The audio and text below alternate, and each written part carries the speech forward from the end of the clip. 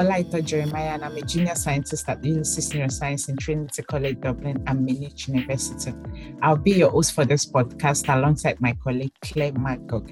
Internationally, Rare Disease Day is usually observed on the last day of February to raise awareness about rare diseases and foster an atmosphere of positive change in the lives of about 300 million people living with rare diseases worldwide and their families. Prader-Willi syndrome as a rare disease. According to the European Union, a disease is considered rare if it affects less than 1 in 2,000 within the general population. Prader-Willi syndrome, PWS, is one of the currently known 6,000 rare diseases globally. And in Ireland, approximately 150 people have been diagnosed with PWS, with 4 to 5 new births every year. It affects multiple systems of the body and is often noticed shortly after birth from the characteristic infantile symptoms such as lethargy, floppiness, also known as low muscle tone or hypotonia, weak suck and feeding difficulties with restricted growth. Affected children usually have short stature and small genitals. They exhibit learning difficulties as well as developmental and behavioral problems.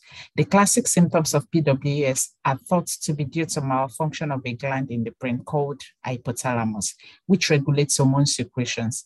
The hypothalamus, through its hormones, controls hunger, thirst, body temperature, mood, sex drive, and sleep. Hormones such as growth hormone that are secreted by other glands are also under the control of hypothalamus. A key symptom of PWS is insatiable appetite and overeating, which, if left without intervention, could lead to weight gain. In fact, PWS is known to be the leading cause of childhood obesity. Patients affected by severe obesity may be predisposed to sleep apnea, cardiac insufficiency, diabetes, and other related conditions that are associated with life-threatening complications. Claire will now speak about the cause of PWS. Thank you, Leighton. Hi, I'm Claire McGurk and I'm a research assistant at Ulysses Neuroscience. So what causes PWS? It's a rare genetic disorder caused by some abnormalities within a group of genes in a specific region of chromosome 15. This is called the Prader-Willi syndrome, Angelman syndrome region. The defective gene may originate from either parent and is usually caused by random errors during egg or sperm development, but it can also be inherited. PWS is associated with 3 genetic abnormalities. In about 60% of PWS cases, there is a deletion of the father's PWS-AS region. In another 35% of cases, 2 copies of chromosome 15 are inherited from the mother, but no copy from the father. Then in less than 5% of cases, the father's chromosome 15 is present but doesn't function properly. This type can be inherited, unlike the first 2 types, which are usually due to random errors. Additionally, a minority of PWS patients are known to have another hereditary form caused by rearrangement and alterations in a specific group of chromosome 15 genes. There is currently no cure for PWS, but early diagnosis and treatment can help. Treatment is usually targeted at the specific symptoms manifested by each patient.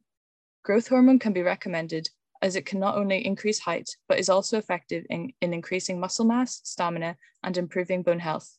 Feeding and dietary management also help in controlling insatiable appetite and associated complications. Thank you, Claire.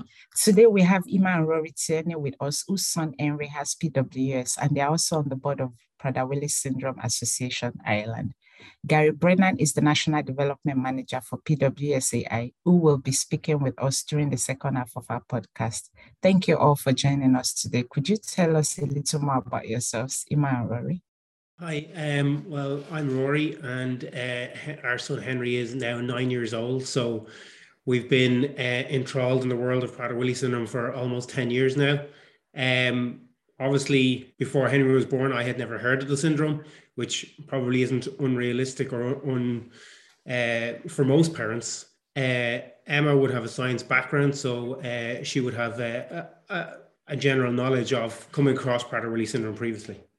Yeah, no, I still remember when we got Henry's diagnosis and they said Prader-Willi syndrome, and I just had this flash memory of a slide that was once put up on a screen in a lecture theatre about Prader-Willi syndrome, and just the bit that always I remember is the uncontrollable hunger, the hyperphagia, and that was all I could bring to mind when we got Henry's diagnosis.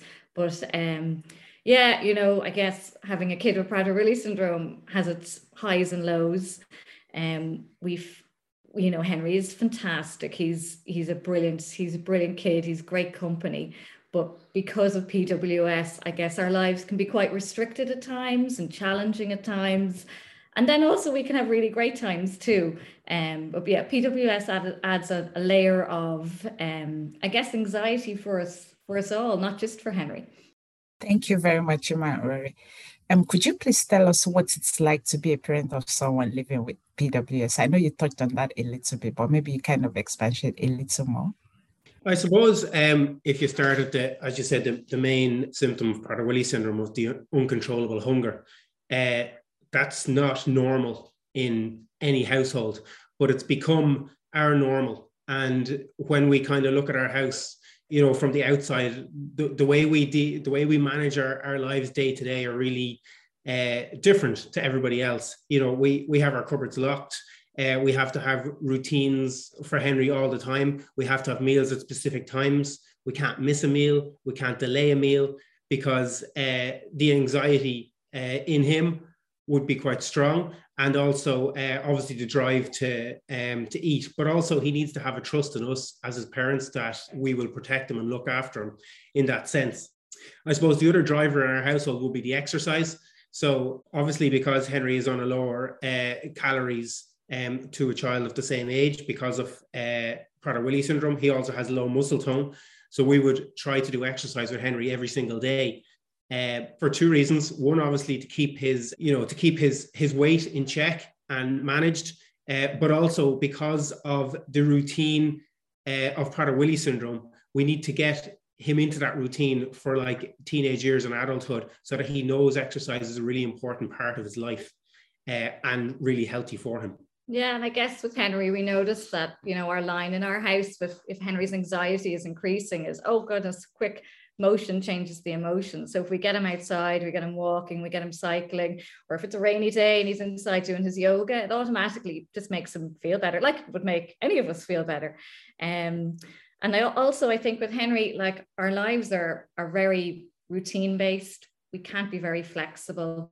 You know, just the other day I was driving home from town with the two boys in the back, and I thought, you know, it was coming up to snack time, and I thought, oh, maybe we could go to the park. And then I was thinking, oh, you know, I don't have Henry's snack, and I know he wants to do A, B, C, and D when we get home. And I made the decision just to go home, because being flexible with Henry and throwing something into his day that he's not prepared for can just create a lot of stress for him. So it's hard for us to be spontaneous as a family. I think, you know, Henry is crippled by anxiety every day of his life, possibly due to the uncontrollable hunger, which we can't say we understand. If you were feeling hungry every minute of your day, I'm sure you would have levels of anxiety relating to that, and obviously frustration and anger. But, you know, I suppose Professor Tony Holland describes the anxiety and how Henry feels, I suppose, as a constant state of uncertainty. And once I heard that, it kind of really, you know, I could totally relate to it. Like, Henry doesn't see the world in the same way we do. He doesn't see societal cues in the same way we do. He wouldn't, you know, he would have to be encouraged to say goodbye to people at the end of a conversation. He might not think to say hello at the start of a conversation. There's lots of things in that relating obviously to the anxiety. And then there's another part where it's like unexpected changes can throw him into meltdowns or uncertainty and just uncontrollable crying. You know, it's like there's somebody else controlling him. Obviously, it's Prader-Willi syndrome, but he doesn't know why he's doing it and he can't come out of it. And then another element of, you know, what it's like living with Henry is repetitive questioning. So we get repetitive questioning from Henry on every topic all the time. And I suppose it's for Henry to be reassured. So, you know, I suppose Emma will tell a story about horse riding every Saturday morning. Yeah, so Henry horse rides every Saturday, and we come home and he has his snack, and that is the routine. And then he goes off and he does a play. But every single Saturday for I don't know how many years, every Saturday after snack, just before he goes off, he says, "Now, Mum, don't forget about making lunch." And I always reply to him with a bit of humor. I'm like, "Henry, have I ever forgotten about lunch?" And he'll be like, "Well, no, Mum, but just in case." And that's our life. Like, every day we're reminded about every meal, even though he's always had every meal. We've never forgotten to give him a meal, but he's always just thinking, oh goodness, you know, will they forget today? will I not get my snack? Will I not get my dinner? And it's hard to describe unless you live with someone with Prader-Willi syndrome, but it's just constant thinking about the what ifs, what could happen, will I get to eat? Is the plan going to change? Are people going to call in and then things might have to change? So Henry he's very stuck in his routine, but his routine also keeps him happy. So like, for example, like every Friday he watches a movie in the afternoon, and that's his routine. So if people were to call over, you know, we'd always say, you know, like Henry will, if you call over at 3:00, Henry's watching his movie then. He'll see you at the end of the movie, but that's his time, and he's worked so hard in school all week, and that's his reward and his special time. So it's not something we can ever take away from him. So sometimes it's hard with people because, you know, they're like, oh, is Henry, you know, is he going to come and say hi? And we're like, oh, well, he will when the movie is over, because that's his special solo time, and it's very important to him. And if we were to switch that up, the following Friday, he'd be a bit stressed out about whether someone would call in, am I going to get my movie?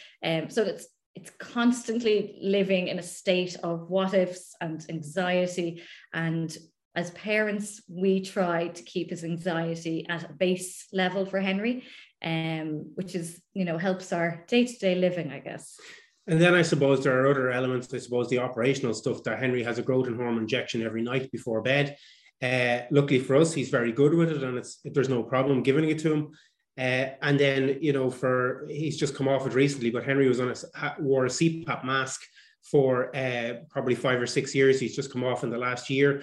Obviously, at the start, trying to get a 3-year-old child to wear a mask every night was a challenge because it was a massive change. And then on the flip side of that, trying to explain to Henry that he didn't have to wear his mask anymore at the age of 9 was as much as a challenge, because he said he couldn't sleep without it because he'd become so routine in his life. And then there's also the element of like skin and nail picking, which is obviously related to anxiety through frustration or boredom in some way. So I suppose that's kind of a quick stop run of what it's like living with someone like our son. We can't describe what it's going to be like in the future because we don't know yet, but it's different for every child with Prader-Willi syndrome, given that it's a spectrum disorder. Thank you very much. That's a very good breakdown of what it's like to be a parent. So when and how did you find out about Henry's PWS? That is in terms of diagnosis. Yeah, so Henry was a normal pregnancy, and he was born by cesarean section, and within about an hour of him being in the world, a nurse happened to check him and noticed that he had very low muscle tone. So he was whisked off to the neonatal care unit, and a huge amount of tests were carried out on him. And they asked us actually if we wanted to know, you know, the names of the tests, but we both decided no, because we just spend our time Googling everything. So we didn't want to know until we had a definite answer. So Henry was 2 weeks old when we got the diagnosis of Prader-Willi syndrome. And Henry was our first baby. So, you know, it came as a huge shock because you could never prepare yourself for hearing a diagnosis. And I guess when you're pregnant, you're just hoping for, you know, the best case. And, you know, you kind of go through a huge amount of emotions, and those emotions, you know, they can last for a very long time. You're circling through, you know, disbelief and anger, and eventually you do get to acceptance. But, you know, I think from meeting with other families who have kids and adults with Prader-Willi syndrome, I think that is what gave us hope. So when Henry was about a year, you know, maybe 10 months old, we started to link with the association, and we would have met our first other people with Prader-Willi syndrome when he was about 1, and that definitely gave us a lot of hope for the future. Yeah. I suppose the problem is that not a lot has changed in the last 10 years between our diagnosis and how diagnoses are done now. Not how the diagnosis is done, but in the way, I suppose, that they're delivered, because it's still such a rare syndrome. Not everybody knows about it, and definitely not people in maternity hospitals, because they're, you know, the doctor, the registrar that told us had never experienced it before. There was a professor in the hospital that was aware of it and kind of had clinically diagnosed it without telling us previously. But it's so rare, and it's so hard for new parents when the doctor can't even be 100% sure of what it is and can't even give you 100% sure of, you know, what to do. And that's a big frustration and something we're working in the association that Gary will speak a little bit further later on. That's really shocking that not much has changed within the last 10 years in terms of like doctors' awareness of PWS. It's really shocking. Yeah, no, not at all. Like, we were handed a sheet of paper with a link to a medical journal, and that's not what you want to read when you have a teeny tiny little baby with this strange syndrome. So, you know, the association have put a huge amount of work into their new diagnosis section on the website. So we do hope that more new families find that first. There's a beautiful gallery of hope that shows like loads of kids and adults with Prader-Willi syndrome doing things that when we got the diagnosis for Henry, we would never have imagined him doing it. I know there's a photo of him swimming off Blackrock and Salt Hill. And, you know, if somebody had told me when Henry was a baby that he'd be able to do that, like, I would never have believed it, but it would have given me such hope because he's achieved so much in just the 10 years. Like, he's pretty extraordinary. It's so hard to imagine in those moments. Like, we had a kind of an early intervention home teacher that came to our school came to our home when Henry was only maybe 3 or 4 months old, just to support us with like tummy time and things like that. And she asked us where we saw Henry in 5 or 10 years. And, you know, whether I admitted it out loud or not, how I imagined him was still lying on that floor, unable to lift his body off the ground and having to turn his head from side to side, which, as it turns out, wasn't realistic at all. But I was given no other hope. And I had nothing to look forward to. Not knowing any other families with Prader-Willi syndrome, given that it's so rare, and not really knowing where to go. So hopefully the association have improved that for new families now, that there is somewhere to go and you can see a future that's a little bit brighter. It's a really great website. I was reading some of the stories. They're really, really great. And then also, how's your family life and relationships been affected by the diagnosis? And then also with your other son? I suppose family life is not normal, but for us, Henry's our first child, so it became our normal, and now it's becoming Billy's normal. But it's not normal at all. We know no different.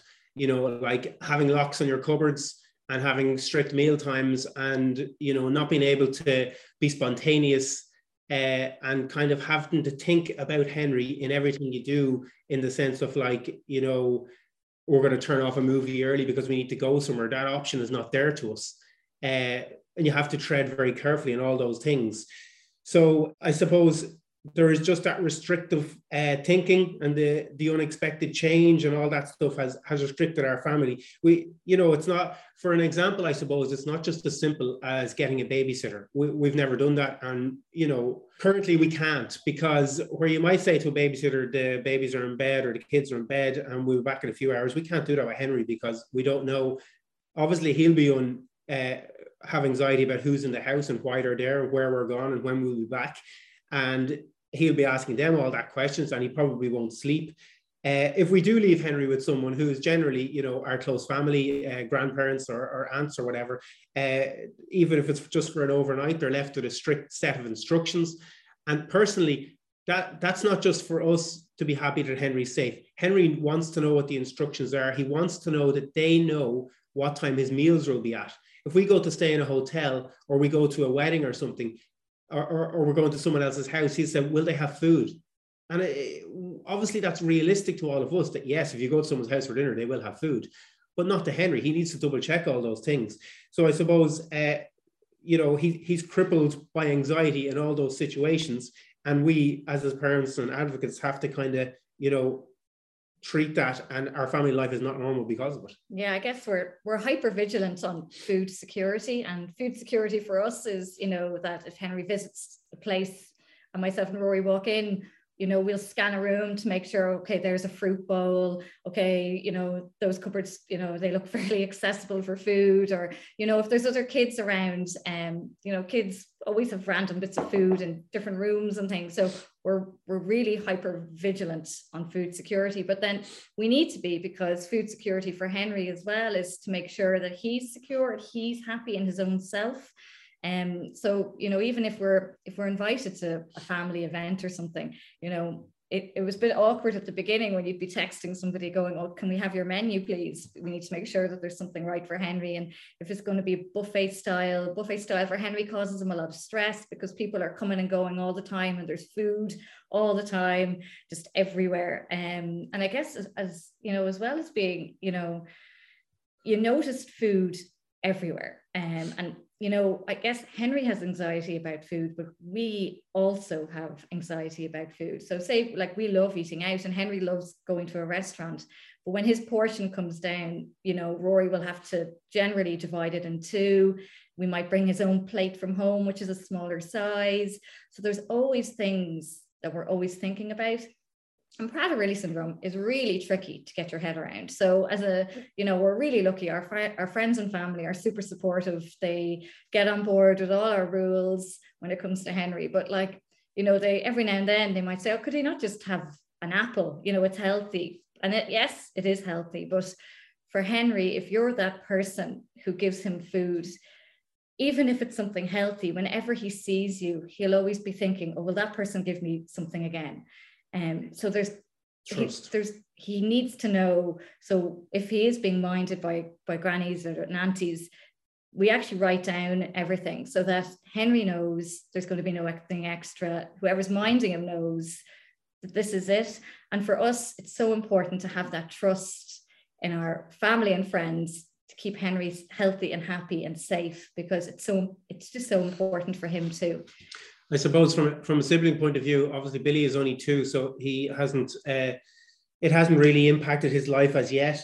It's probably different for parents who have Prader-Willi syndrome as not their oldest child, where they have to change their household and explain it to older children, and the older could be 3, 4, or 5 years of age, about, you know, healthy eating and all that. But I suppose when we kind of look to the future, we don't want Henry to be a burden on Billy. You know, he potentially could be his future carer. You know, we're not going to last forever. And there are challenges we haven't experienced yet. And I suppose from speaking to other parents, the impact on siblings would be that siblings would be reluctant to bring their friends home because there's like, you know, perceived restrictions in the house with like, you know, that's the house where the kitchen is locked. You know, there may be meltdowns in the house. You know, that can only be embarrassing for siblings, especially when they get to the teenage years. And then I suppose, you know, how Henry acts in public, it can be embarrassing for us, but we're learning to live with it. And, you know, it is him, but it's still a challenge because we're only 10 years in.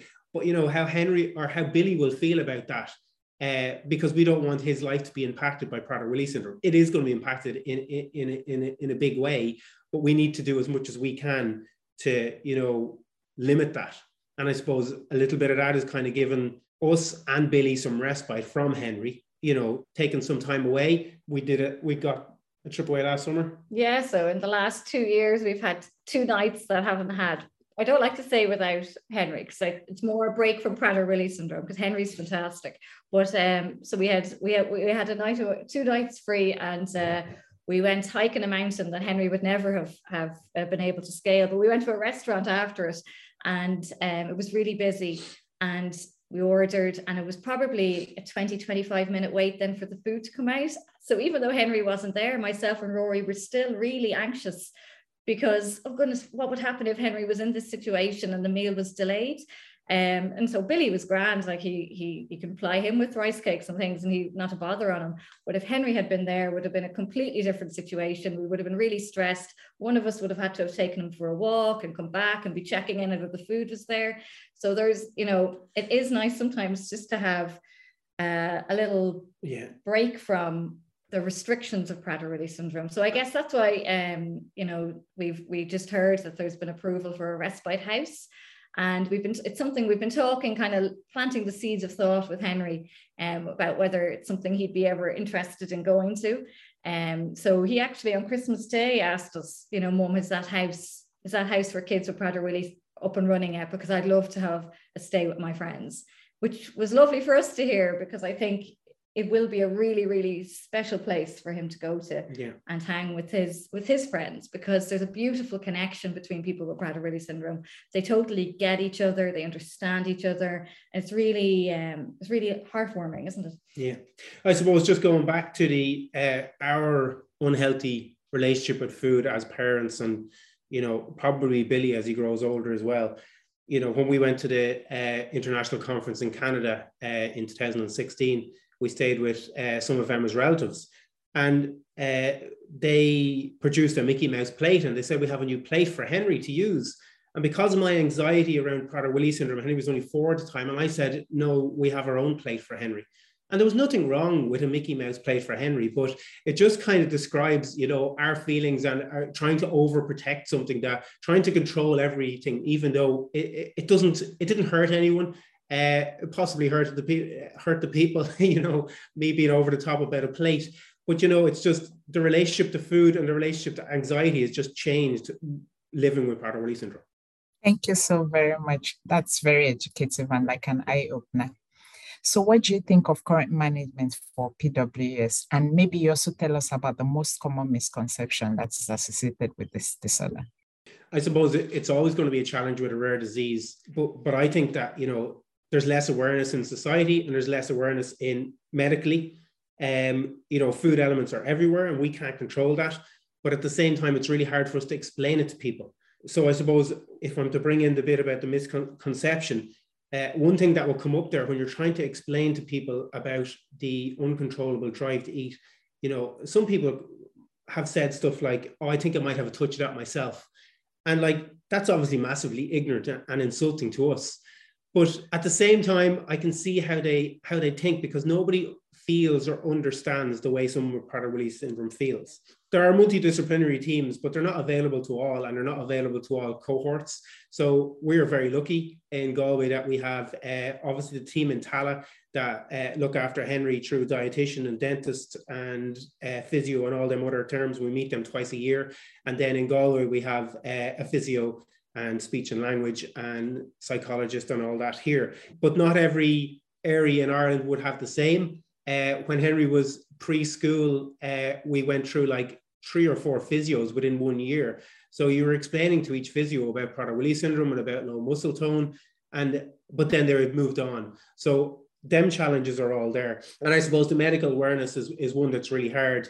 When Henry was only 5 months old on Christmas Eve, we went to he had respiratory problems, and we ended up going to casualty, and we were trying to explain to the doctor about Prader-Willi syndrome. We were totally new to Prader-Willi syndrome. We'd only had 5 months of it, so as far as we were concerned, it was his respiratory problems were a driver from the syndrome.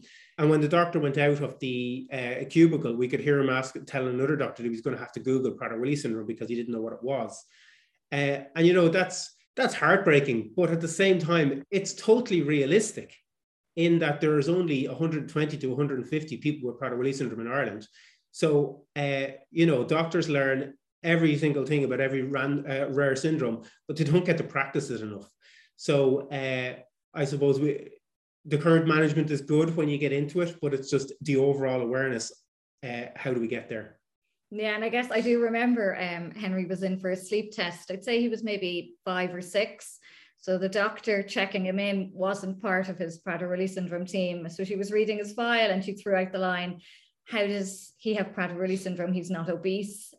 So Henry was sitting there, and I don't like to talk about Henry when Henry's there, but I often wish I could go back to that doctor and say, well, things have changed so much in recent years, and Henry works so hard with his food management and his exercise, and he was only a little fella at that stage, but it's still a line that I still really remember.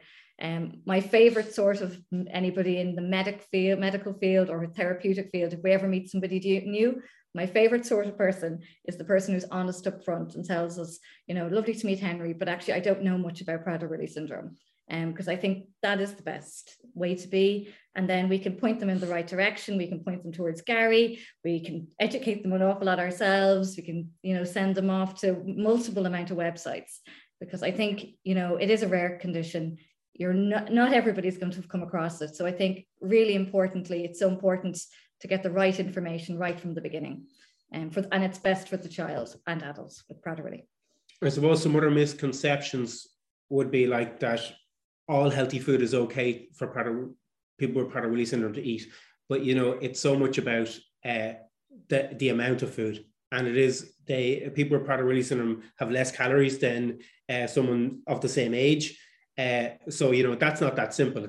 It's not realistic to say that Henry eats brown pasta so he can eat as much brown pasta as he likes, because he can't burn it off. I suppose the whole thing is a vicious circle, and we would have experienced it a lot when we talk to people about Prader-Willi syndrome, and when we talk to obviously our families when Henry was born and when we got his diagnosis, where we say he can't eat a lot of food, and then people say, well, can he not just exercise more to burn off the calories? But then you have the issue where he has low tone and low energy, all symptoms of Prader-Willi syndrome. So no, he can't eat more, and it's really hard to exercise. So you come back to full circle where he's only building fat mass, and it's so hard for him to build muscle mass, and then you put growth hormone treatment into that because his body can't produce that. So I don't know if it's a common misconception or it's just something that people that don't understand Prader-Willi syndrome. And it's a total logical argument that if you feel like you have to eat too much, you should exercise more, but it's not realistic.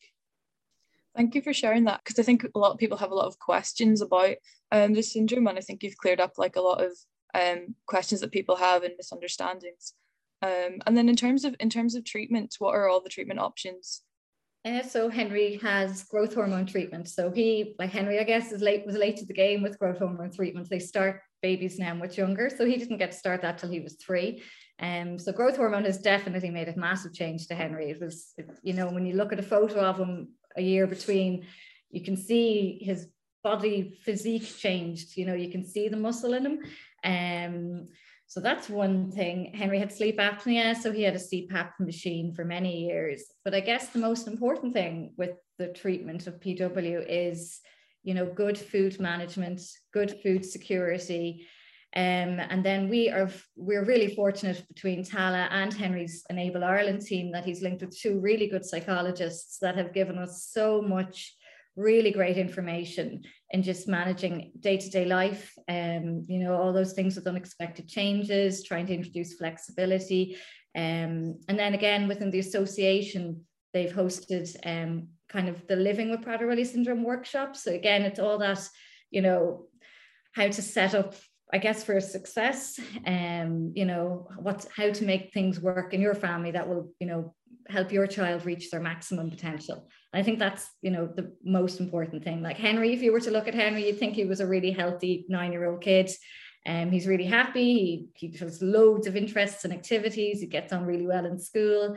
But that's, it's been a challenge even with school.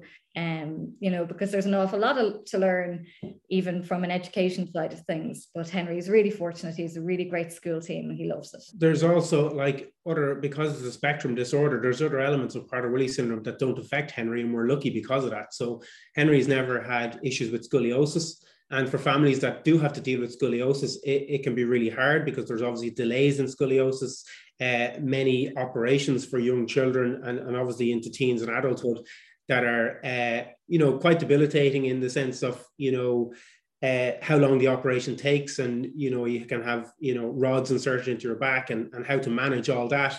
And then missing school and, obviously the changes and the damage to routine and not being able to exercise and move. So there's a whole new world outside of our lives that luckily we haven't had the experience. And then there's the whole element of mental health and Prader-Willi syndrome, which is obviously huge and, increases into, teenage years and then into adulthood, that transition into adulthood and independence. The food element of Prader-Willi syndrome is probably the easier one to deal with once you get your head around it. But in saying that, it's easy to deal with in your own home because parents can deal with it. But when the child or young adult moves out into, say, residential care or even into, daycare, where there's shops near the daycare centres and all that, there's an awful lot of awareness and training that needs to be done for those people to understand the impact of food and obviously the impact of mental health on the person with Prader-Willi syndrome. Thank you, Emma and Rory, for sharing so much with us. I've had so many questions myself and you've answered so many of them. And then We'll move on to Gary to talk about the supports for those with Prader-Willi syndrome. So Gary, could you introduce yourself? Yeah, hi. My name's Gary Brennan, and since May 2019, I've been the National Development Manager for Prader-Willi Syndrome Association of Ireland. It's a full-time role. It's funded by the HSE, and I suppose the remit of the role is to develop awareness of Prader-Willi syndrome across a number of different stakeholder groups, including clinicians, service providers, schools, and that I suppose takes up quite a bit of the role. But the most important part of the role, I suppose, for me is in terms of advocacy. So supporting families to access services, supporting families in terms of contact with CHO disability offices, and sometimes even just, picking up the phone and having a chat with a family member. And I suppose this year then we're also going to look at having some direct advocacy with the group of individuals with Prader-Willi syndrome to see, how they want us to support them. And then are there any other associations or communities worldwide? What are all the associations and supports for those with PWS? Yeah, I suppose I'm glad you used the word community. Our association, PWSAI, was set up in the late 1980s as a support group for individuals with Prader-Willi syndrome. We became a registered charity then in 2002, and we support around 125 families. There's around between 150 and 160 people diagnosed with PWS currently in Ireland. We identify ourselves as a community of families with a common challenge and a common bond. We connect with families, professionals, researchers, both at home and abroad, to share ideas, knowledge about how best to live with Prader-Willi syndrome. Our mission, I suppose, is to raise awareness and understanding of Prader-Willi syndrome and improve the choice and quality of care, education and support for people with Prader-Willi syndrome. And we do this, I suppose, in a number of different ways. We currently collaborate with the HSE and the National Clinical Programme for People with Disabilities to develop a model of care for Prader-Willi syndrome in Ireland. As Emma mentioned, we have in the past and this year have planned to deliver family workshops on living with Prader-Willi syndrome across the different age groups. We also have been lucky enough to be to have bid for and been awarded the IPSO conference, global conference in 2022, and that'll take place in July in Limerick. And I suppose other areas in terms of developing research and supporting research into Prader-Willi syndrome in Ireland. The groups, I suppose, that we'd be very much linked in with that we have collaborative links with would be the International Prader-Willi Syndrome Organisation. So they're the global organisation to support people and families with PWS. And we have also collaborated with PWSA UK in terms of the awareness training and the training we deliver. But I suppose within the country, then we've close links with organisations like the DFI, Rare Diseases Ireland, and the HSE, and as I said, the NCPPD.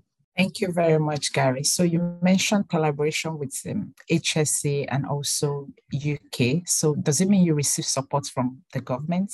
Yes, going back to about 2015 and at the request of the current Minister for Health at that time, we established a collaborative national working group with the HSE to develop, implement and test positive models of intervention and practice to support people with Prader-Willi syndrome and their families. The working group brought together parents in collaboration with those professionals, both national and international, in order to lead and drive agreed work programs. From there, we were linked into the NCPPD. So the NCPPD was established in 2019 to address specific issues within the disability sector and to I suppose, ensure that there's a comprehensive and multi-perspective approach to specific conditions or syndromes like Prader-Willi syndrome.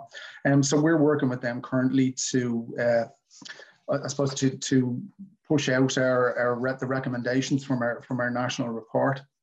And one of those, I suppose, one of those successes was the approval of funding for our National Respite Centre, which we will hope will open in 2022 or early 2023, and which will be a huge support to people with PWS and their families. Thank you very much. It's good to know that at least there are supports from the government. So could you tell us a bit more about the support for those with a new diagnosis of PWS? Yeah, Emma mentioned earlier on that, infants with PWS present with hypotonia and delayed milestones, intensive multidisciplinary early intervention is required. So some of those interventions include physiotherapy, speech and language therapy, and occupational therapy, among other clinical disciplines. And learning about the treatments and strategies that work for other families can make a huge difference, but sometimes that information can be very hard to find at the beginning. So Emma and the new diagnosis team have developed a section on our website that's kept up to date with all relevant information for those early years. One of the main focuses for the future is to develop a document that medics will have that will, I suppose, go through the next steps after diagnosis. So where families go to look for supports after diagnosis. What's great about the new diagnosis site is that it's manned by parents. So those parents know what they're going through, individuals are going through, they've been there themselves. And they've worked on a lot of the same processes that to navigate those same processes that new diagnosis families will look for. On the site, there's various different documents. There's a first step, a parent's guide to Prader-Willi syndrome that looks at insights and strategies for coping with PWS. There's some information about symptoms and treatments. And there's some links to resources to access support over for the future of supporting your child with PWS. Just before Christmas, we were delighted, supposed to post out medical diaries to parents of children under 4, which will hopefully help them to keep track of all their children's information. And the group have also posted out welcome and sensory packs to new families. Other information on that then is there's a route map for parents and carers of children from 0 to 5 years old. And as I said, then hopefully this year we'll be able to develop some workshops, some in-person workshops that we can link in with families, even on a one-to-one basis. Thank you, Gary. That's really great that you have so many resources for different ages as well. And I was wondering, how is it like for older parents whose child has PWS, and as also for the child as they get older? I suppose for older parents, one of the biggest concerns, I suppose, is anxiety about the future. It tends to be present right across the lifespan. I mean, we've heard what Emma and Rory have said about, the concerns they have from an early stage about, even Rory kind of saying about, being concerned about whether Henry would be just lying on the floor, would he be able to get up off the floor? So that concern is very real.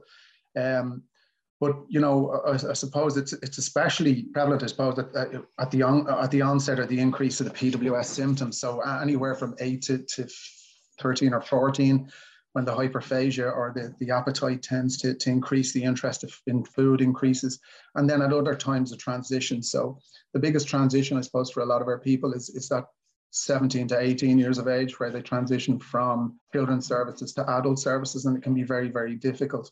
So there has been a lot of fears expressed from families about their future inability to cope, especially as access to respite has been very, very limited. In terms of the people with the adults then with Prader-Willi syndrome, there's not a huge amount known, in fairness, about older people with PWS, I suppose partly because in the past they very rarely reached older than 40 years of age. But nowadays, I suppose with better management, they're living longer. And there's a number of people in the PWS associations throughout the world who are over 50. In fact, there's a published report of a woman in Germany, I think, who's lived till 74. So, the PWS community is learning about living older. There has been a piece of research done in the last couple of years that says that the internal organs of a person with Prader-Willi syndrome tend to age more progressively than those in the general population. And other things then related to the hypotonia will mean that mobility may become more difficult. There may be a decrease in stamina, and sometimes motivation can go down. Our plan is to this year, and thanks to one of our board members, is to set up a subcommittee to literally focus on the needs of older people with Prader-Willi syndrome. and to look at how we support them and their families going into the future.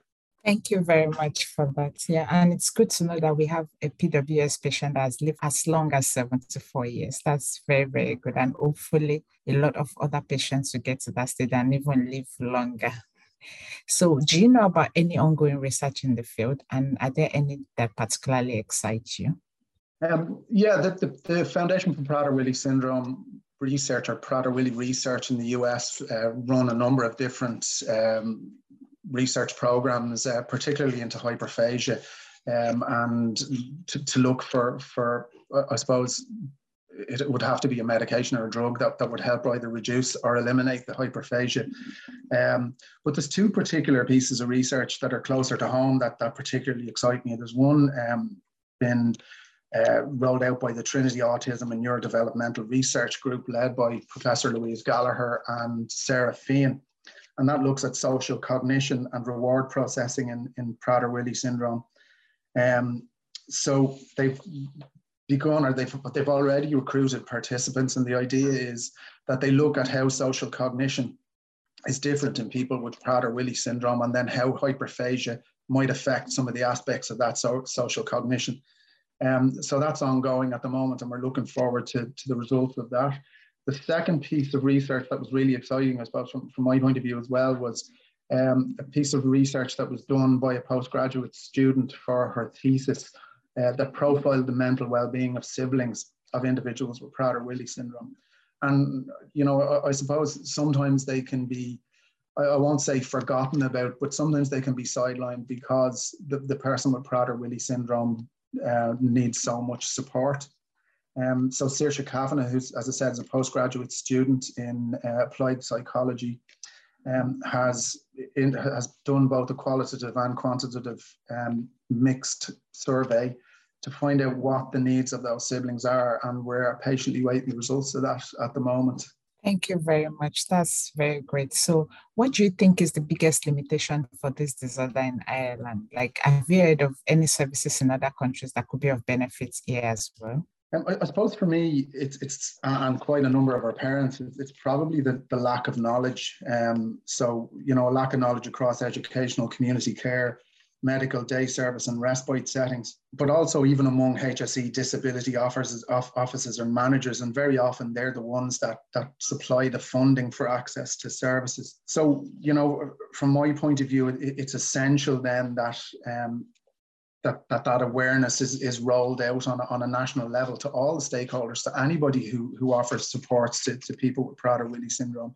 But also linked to that, there's you know, I suppose a lot of our families would have experienced a lack of communication and coordination of care, you know, resulting in multiple visits to Dublin to access appointments with their different clinicians. Or even sometimes in terms of service providers, you know, a lack of communication between service providers and families in terms of what's good abroad. I would be probably looking at something like centres of excellence. I think centres of excellence is badly needed in this country, and that's where there's considerable experience and expertise. I mean, there's a lot of it in Ireland. We did a recent piece of research, and we reckon it's about 75 individual clinicians who support people with Prader-Willi syndrome. So there's a huge amount of expertise across the country, but sometimes it's quite often disparate and not integrated, and may not be accessible then to all who might benefit from it. So the centres, you know, a centre of excellence would be designated and recognised by the HSE and the NCPPD. They may also be able to help people with Prader-Willi syndrome and their supporters to leverage funding for activities. And the one example I would give is there's an organisation in Norway called Frambu. And Frambu is a centre of excellence for all rare diseases. I think they support 300 different rare diseases, and they collect and develop knowledge about those rare and little known diagnoses. And they support then adults and children with the diagnosis. And they also, I suppose, work as a go-to place for clinicians who may encounter someone with Prader-Willi syndrome for the first time. Thank you, Gary, for letting us know what else can be done, and it would be really great to have this centre also. And then Emma and Rory, what does the PWS community need most currently, and what do you think would benefit rare diseases most? I suppose from my point of view would be awareness across the board. And I don't just mean, like awareness from people on the street, because obviously we do a lot of fundraising, and, asking people for money for a syndrome they've never heard of is obviously hard. But I mean more awareness across, healthcare, educators, mental health supports, the decision makers, the policy makers, and the government to understand that, Prader-Willi syndrome is different because of the uncontrollable drive for hunger. If you're to talk about, young adults going into a residential home in a mixed setting, it sometimes works. But at the same time, if the kitchen is locked for the protection of the person with Prader-Willi syndrome, and when I say protection, they also feel reassured because it's locked, it's not then fair for the other people in the house that don't have food issues. So it doesn't work in that sense. And I suppose, what Gary has spoken there about and our work with the NCPBD, trying to get people to understand that there are certain elements of Prader-Willi syndrome that are different and need to be treated different in order, as we said, to improve the length of life for adults with Prader-Willi syndrome. And I think it would be hugely, hugely beneficial for all parents of people with Prader-Willi syndrome that there is Prader-Willi syndrome specific training for teachers and SNAs, because PWS is so rare. You can't really, there is a toolkit, and, that toolkit can work with, other different disabilities. But sometimes with PW, you just need it to be very specific. And I think that would be hugely, hugely beneficial. Like with Henry, his school are brilliant. And if anyone asked me, do you know of a school that would be really great managing Prader-Willi syndrome, I'd be like, move closer to us. I know a really great school. But that's not the case. And Ireland is widespread, and there's so, Prader-Willi so rare that there's only, Henry's school will probably never see another child with Prader-Willi syndrome. But to have specific training for teachers and SNAs, I think would be immensely beneficial for Ireland. Definitely. That's really good that Henry's school are so great as well. Just in saying that, it took a lot of work, possibly I would say 2, if not 3 years, to get them into that position of understanding Prader-Willi syndrome. And, that was obviously a lot of work from ourselves and, showing them information from, the PWSAI, and then obviously involving a psychologist, on Henry's needs and also their, I suppose, expectations of Henry, because he's not in the same level of his peers. And it took a bit of work for them to realize that the only thing we currently want for Henry is that he's happy going to school and he's reaching his potential. And if his potential is different to everybody else, that's still okay. That's great, yeah. And it's definitely clear a lot more awareness is needed for all, not just the general public, but even healthcare professionals as well. So thank you for raising all those issues. I was also reading that as of January 1st, it was approved that 5 major Irish hospitals were joining the European reference networks on rare diseases. And this is a good step in improving the treatment of those with rare diseases in Ireland. Furthermore, approximately 4% of the population is affected by a rare disease. So yes, these diseases are rare, but collectively common. It's essential to raise awareness of rare diseases for screening and early detection. If you need support, please contact PWSAI or Rare Disease Ireland. May will be PWS Awareness Month. Then later in July, PWSAI will host the International Prader-Willi Syndrome Organisation Conference in Limerick. And I'd like to thank you, Emma and Rory and Gary, for joining us today and for sharing your story with us, and for all the work that you do. And thank you also to my co-host, Alighton, for hosting with me today. Thank you very much. Thank you.